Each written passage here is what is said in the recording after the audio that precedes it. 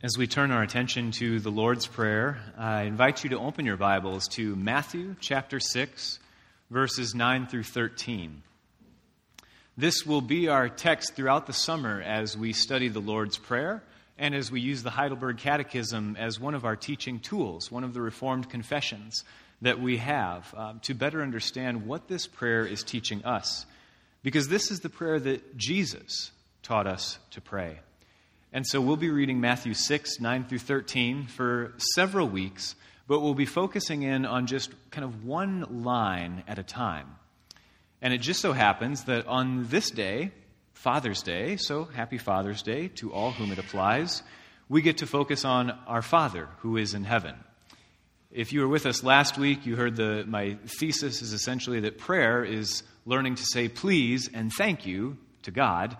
And on days when Our Father in Heaven is the title for the topic of the sermon, and it's Father's Day, those are those moments of God's sovereignty where He simply says, "You're welcome. I worked that out just for you." So in gratefulness for God's sovereignty and for Father's Day, we'll focus on our Father who is in heaven. Before we turn our attention to God's Word, though, let's pray together.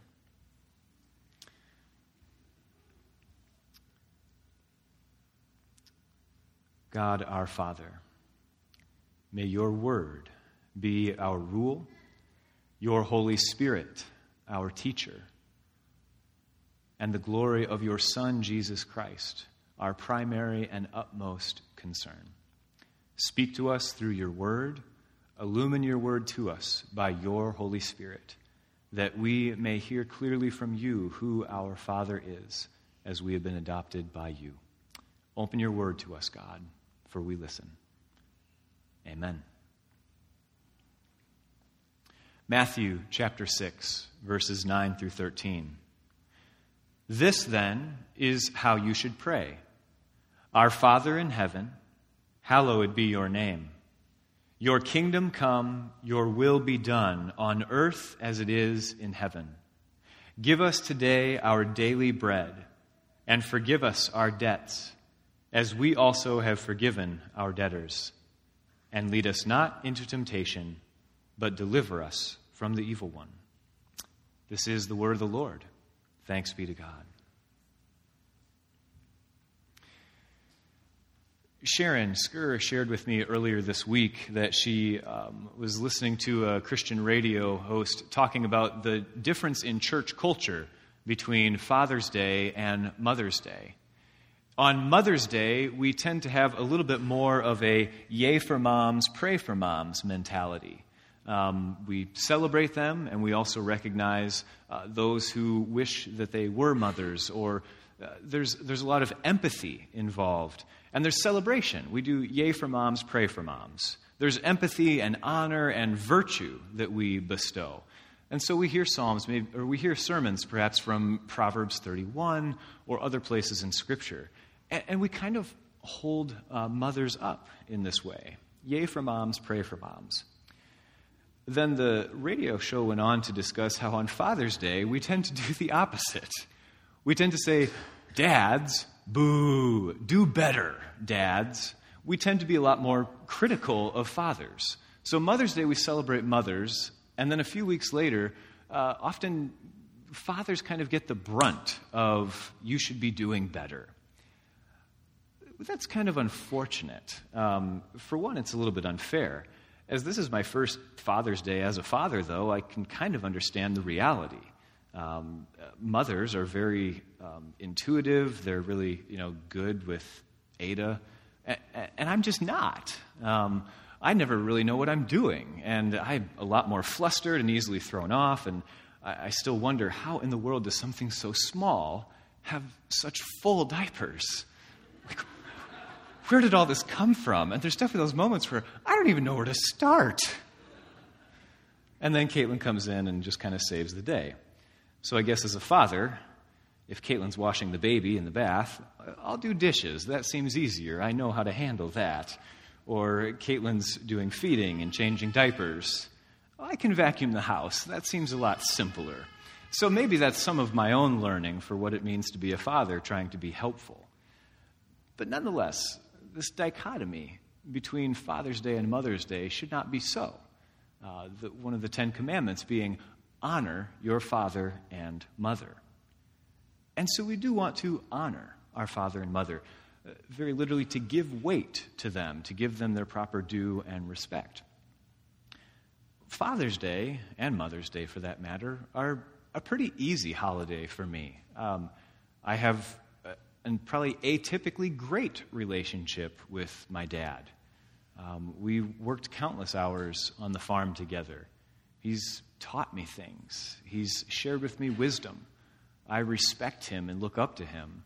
And due to some horrendous circumstances around my late middle school, early high school time, I never went through that phase of thinking my dad didn't know anything, because he was wise and helpful, helping me through a very difficult time in life. When I think about my dad, he's 6'6", 280 pounds, big beard. I mean, he's just a big presence. He's strong. And I know that as a child, he could protect me. And I also know that he's kind and gentle. Those are 2 fruits of the Spirit from Galatians, kindness and gentleness. I know that my dad, the same dad who, when I was at one of my martial arts belt tests, was given a board, and the instructor was trying to make a point and showing how impressive it was that all of us were breaking boards. And to make a point, this guy gave my dad a board and said, "Now, sir, you couldn't break that between your hands, could you?" And my dad said, "Oh, I don't know." And he took it and went, "Ka-crunch!" And he broke it with his bare hands, which really took the wind out of all of our sails, because now our board breaking looked a lot less impressive. What we were doing with our hands and feet and knees and elbows, this big guy with a beard just did with his hands. There's all that strength mixed with all of that tender care when he holds his granddaughter. Father's Day is an easy one for me to celebrate. My dad's given me a lot of the words of wisdom that I live by. We call them DeVriesisms. You might have heard me say some of these. My dad is one who would always tell me, "Stephen, you're responsible for your actions, not other people's reactions." My dad also was able to teach me the ethics of hard work, but not without a sense of humor. Another DeVriesism is this: "I'm not afraid of hard work. I could lie down right next to it and take a nap." And it tends to be something that is said a lot. If you show up to the job site a little bit late, you get called a blister because you show up when the work's all done. Or while moving furniture out of houses when it's bulky and difficult, my dad will say things like, "It's not heavy, just a little awkward. I know people like that too." All of these things are little bits of wisdom I learned from my dad. Father's Day is an easy day for me to be celebrative and appreciative. But that's not the case for everyone. One of my closest friends does not, and really has not, ever known his father. What he does know of his dad is that at a very young age, for her safety and for the safety of her son, my friend's mother took herself and her child away from the alcoholism and abuse that was in their household. And then a year after that, Timothy's father was killed in a car crash, a drunk driving accident where he was the drunk driver. Timothy has never known his dad. And the things that he does know are not encouraging or inspiring at all. There's a weird void on this day. And there's a void for others. He's not the only person who either had an absentee relationship with his father or never knew him or never had the relationship that he wanted or hoped for. For some people, their fathers are a symbol of anger and distress in which everyone else in the house had to walk on eggshells around them so as to not set them off. Father's Day is not a celebrative day for them. It's a difficult day to wrap their minds around. And yet, for still others, for people in this very room, who have suffered abuse at the hands of their fathers. Father's Day is a difficult day indeed. What does it mean to celebrate and recognize fathers when for some folks, their father is the person who has caused them more pain in this world than anyone else? That's a reality of our broken world, and that reality gets brought from all sides into today, into Father's Day. Some of us had great dads. Some of us had no father figure at all. It's one question to ask, well, what does that mean for a day once a year like Father's Day, knowing we come from all these different places? But it's another entirely to consider, what does it mean to pray, Our Father? Jesus, in his own teaching on telling us how to pray, starts the prayer by recognizing our Father who is in heaven. Our Father. If we had a great dad, that seems easy. It seems to point towards something. But what if you didn't? How then do you learn to pray this prayer that starts with Our Father, particularly if it's one of the hardest people to wrap your mind around? Jesus gives us the identity as children of God, which is for each and every one of us a reframe by what we mean when we say, Our Father. Now, there's an interesting word that Jesus uses here. Most of you, if you've been in the church for some time, have heard before of the word Abba. This is the fatherly, intimate word. This is the equivalent of saying Daddy. And Jesus, at different times, refers to God, our Heavenly Father, as Abba, as Daddy, with all of the intimate and close and personal connection that we associate with a child looking up and saying, Daddy. But in the Lord's Prayer, Jesus doesn't use the word Abba. He uses a different word, pater. We'll learn to say that because I'll say it a few times, and it's nicer if we know what the word is. So first you say pa, like you're an old Westerner talking to your dad, pa, and then a piece of paper, ter. So put them together, pater. It's a very specific Greek word, and for the sake of finger spelling, probably P-A-T-E-R. And it's a word for father, but it's a big word, right? It's a big word for father. So P-A-T-E-R. I see you guys up there. It's a special word for father, and it's unlike the other ones, because this is not the daddy familiar word. This is a grand word. A few lexical definitions of the Greek here would be a male ancestor, the father, or the father of our nature, or even both parents. So our Father should also connect us to the Ten Commandments of honor your father and mother. Pater can also refer to a more remote ancestor, the founder of a family tribe, a progenitor of a people, a forefather, like Abraham is the father of the nation of Israel, or David is referred to as a pater, a father of Israel. It could be an ancestor, the founder of a nation, or simply your parent being held in very high reverence. But it's a higher, more revered title than would be normal to use at home. A title of honor. Another definition is pater is used to describe teachers as those to whom pupils trace back the knowledge and training that they have received. So we think about Socrates or Aristotle being fathers of philosophy, paters of philosophy. But we get to think of Jesus linking us to God our Father as our pater, even in the ways in which he teaches us to pray to God in the Lord's Prayer. Jesus taught us to pray to our Father. And he's not making the comparison of pray to our Abba because that would be too easy to confuse with our earthly fathers. And make no mistake, earthly fathers are not perfect, and they weren't perfect in Jesus' day either. So all of the associations that we bring to our earthly fathers would be contained in the word Abba. And instead, when Jesus teaches us to pray to our Father, he uses pater.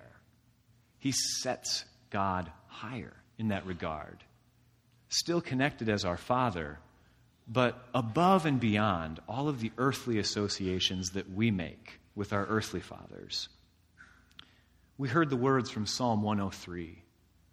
As far as the east is from the west, so far has God removed our transgressions from us. For as high as the heavens are above the earth, so great is his love for those who fear him. As a father has compassion on his children, so the Lord has compassion on those who fear him. That kind of archetype of what a father should be is what Jesus is pointing to.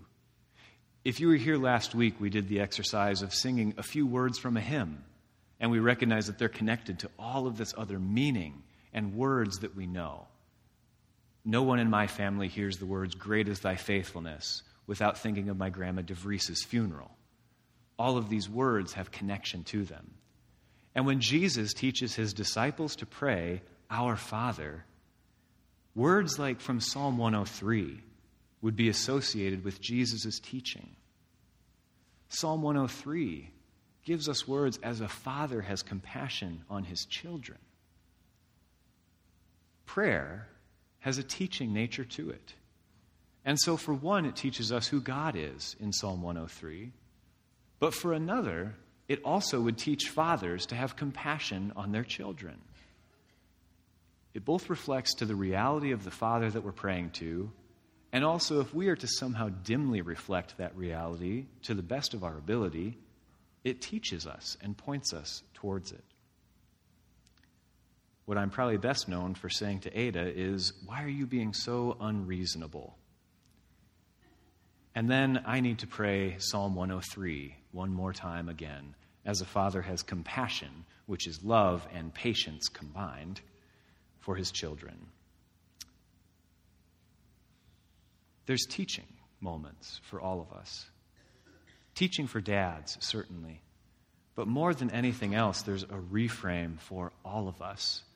Regardless of what your earthly father is like, Jesus is asking us to reframe what we think of when we think father in the capital letter sort of way.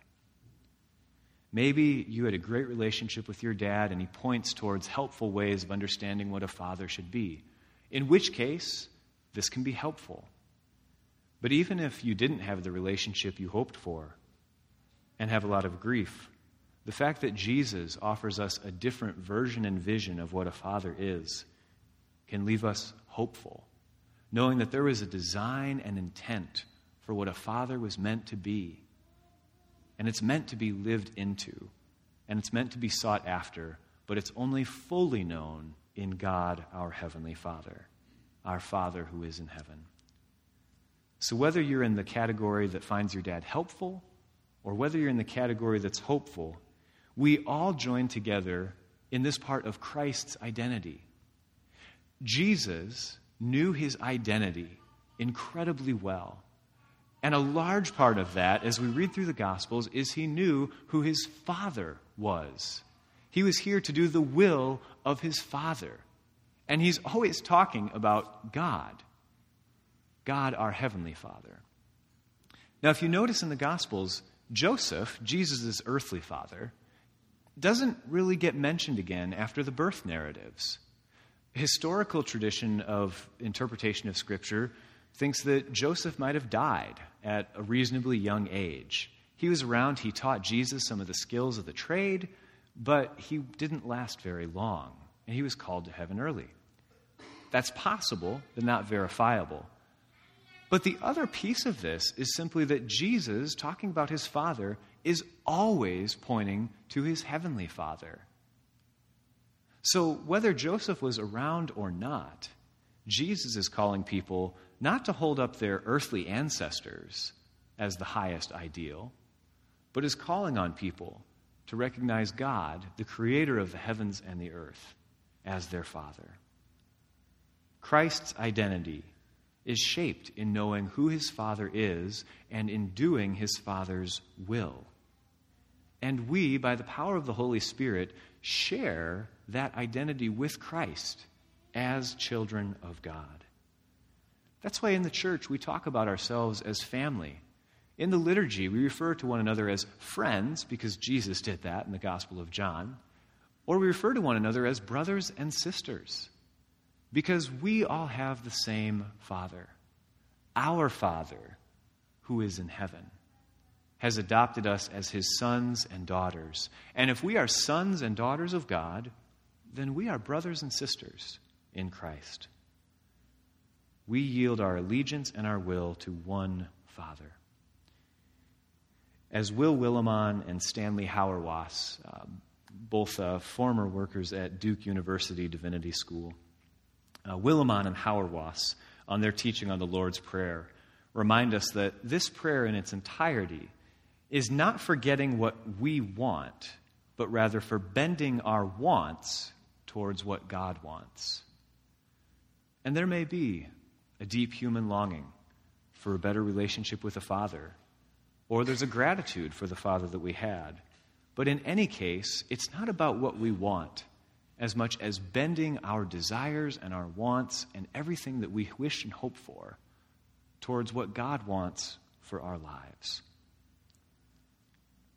And part of what God wants for us is to remind us, as the Catechism reminds us, that we are but children in the eyes of our Lord, dependent upon him, needing to trust him, needing to trust that he will protect us and love us and care for us.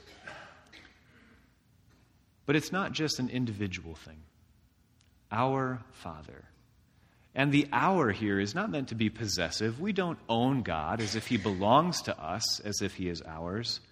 But it's a shared plural. Different ones here. Now, there's a fair amount of siblings and cousins and all kinds of other relations here. Someday I am going to make a family tree of North Holland, just for fun. There are brothers and sisters by blood here, but each one of us is a brother and sister because God is our Father.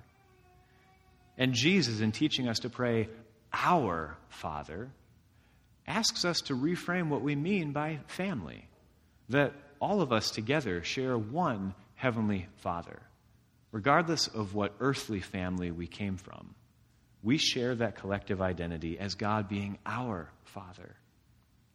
By the Holy Spirit, we are united to Christ. It is our shared identity as being people who are chosen by God.